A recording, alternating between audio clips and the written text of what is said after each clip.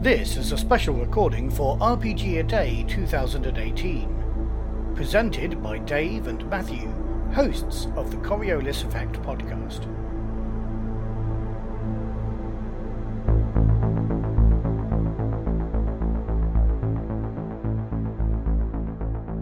Hello, it's Matthew and Dave again, here with day 2 of RPG A Day. And Matthew, what's the question for today? And day 2, the question is, what is the first thing you look for in an RPG? It's a good question. It's a good question, isn't it? The first thing, I think there's lots of things I look for in an RPG. Substance over style, I think, is something I look for in an RPG, usually. Not always. And what do you mean by substance?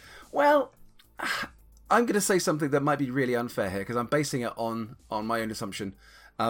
Games like TV or film spin-offs that aren't in existence other than the fact that they're a spin-off. So the recent ones have been the Elite Dangerous RPG and the Expanse RPG that I've seen advertised. Just being kickstarted even as we speak. And I don't want to put anybody else off kickstarting it, but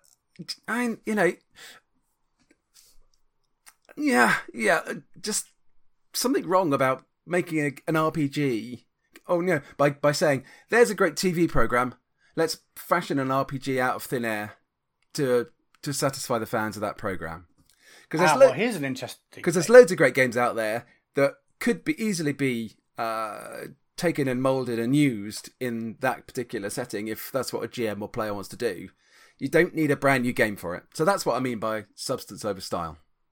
Okay, now, interestingly, I have an answer that's almost diametrically opposed to that. So my answer is, I'm kind of a system whore. So I like exploring different systems and different sets of mechanics. Yeah. I think that's kind of what I mean by substance. Okay, so then my challenge to you is, why not take a game or take a thing, an intellectual property that exists somewhere else, and try and boil that property down to what is the thing that makes the expanse, and then rather than adapting Traveller to it, which you could easily do, because I'm pretty sure that the people that wrote The Expanse originally had it as a Traveller scenario, and that's been said again about Joss Whedon and Firefly. But rather than simply adapt Traveller to it, why not create a game that touches on those sort of genre tropes, particularly as they work in The Expanse? I think that's fine if the game itself is designed and built up on the basis of the game, and you're just doing it in a Expanse context. So I fear with some of these things that, as with lots of other things, that commodities that get sold on the basis of the fact they've got a particular TV program or movie slapped on the packaging, that actually the product is a lot less valuable, a lot less creditable than the franchise you got slapped on it. So that's my fear. I know, as I said right at the start, I might be being totally unfair here because I haven't really looked at anything other than initially at the Elite Dangerous rules. I don't know what the rules for Expanse are going to be like, so I could be being totally unfair. It's just that sense, that feeling. It's like, you've got to have a Battlestar Galactica game, you've got to have a Doctor Who game, you've got to have a, I don't know, whatever else it is, Primeval game, you've got to have a Supernatural game. When actually this preponderance of games might devalue the games themselves almost.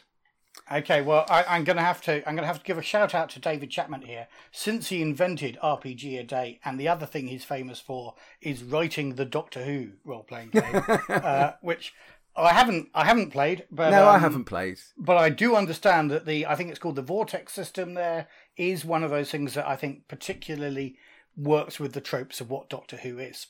Perhaps. Now, by contrast, yes. I'm going to challenge the Expanse game creators. I'm sure they've done a lot of work on it already, but there's still more to do, I'm sure, as the Kickstarter progresses and creates more stretch goals. Now, I happen to know That's based on the age system that Green Ronin used, which they originally created for their Dragon Age role-playing game. And I've recently played a game of Dragon Age, and it's a perfectly serviceable system. Okay. But I'd be really interested to know how they're going to make The Expanse feel like The Expanse from the game mechanics. Yeah. See, I think Firefly... That's the challenge, isn't it?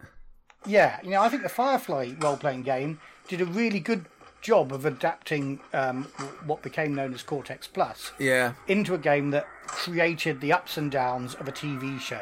Ooh, the rules were all, you started with big damn heroes, you weren't doing a level 1 character rising to a bigger one. Oh no! Time's up! The big siren has got us again. Oh, there's loads more. And it's always me talking. Huh? It's always me that it interrupts. Well, that says something, doesn't it? I think, maybe if we look at the how much airtime you get against how much airtime I get, maybe we'll find the answer to that question. Anyway, goodbye everybody, and see you all tomorrow, I hope. We'll be there tomorrow.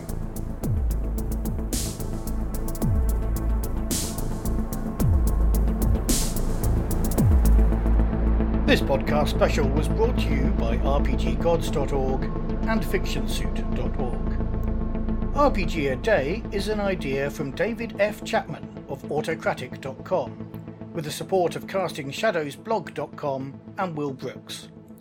Music is by Stars on a Black Sea and used with permission of Free League Publishing.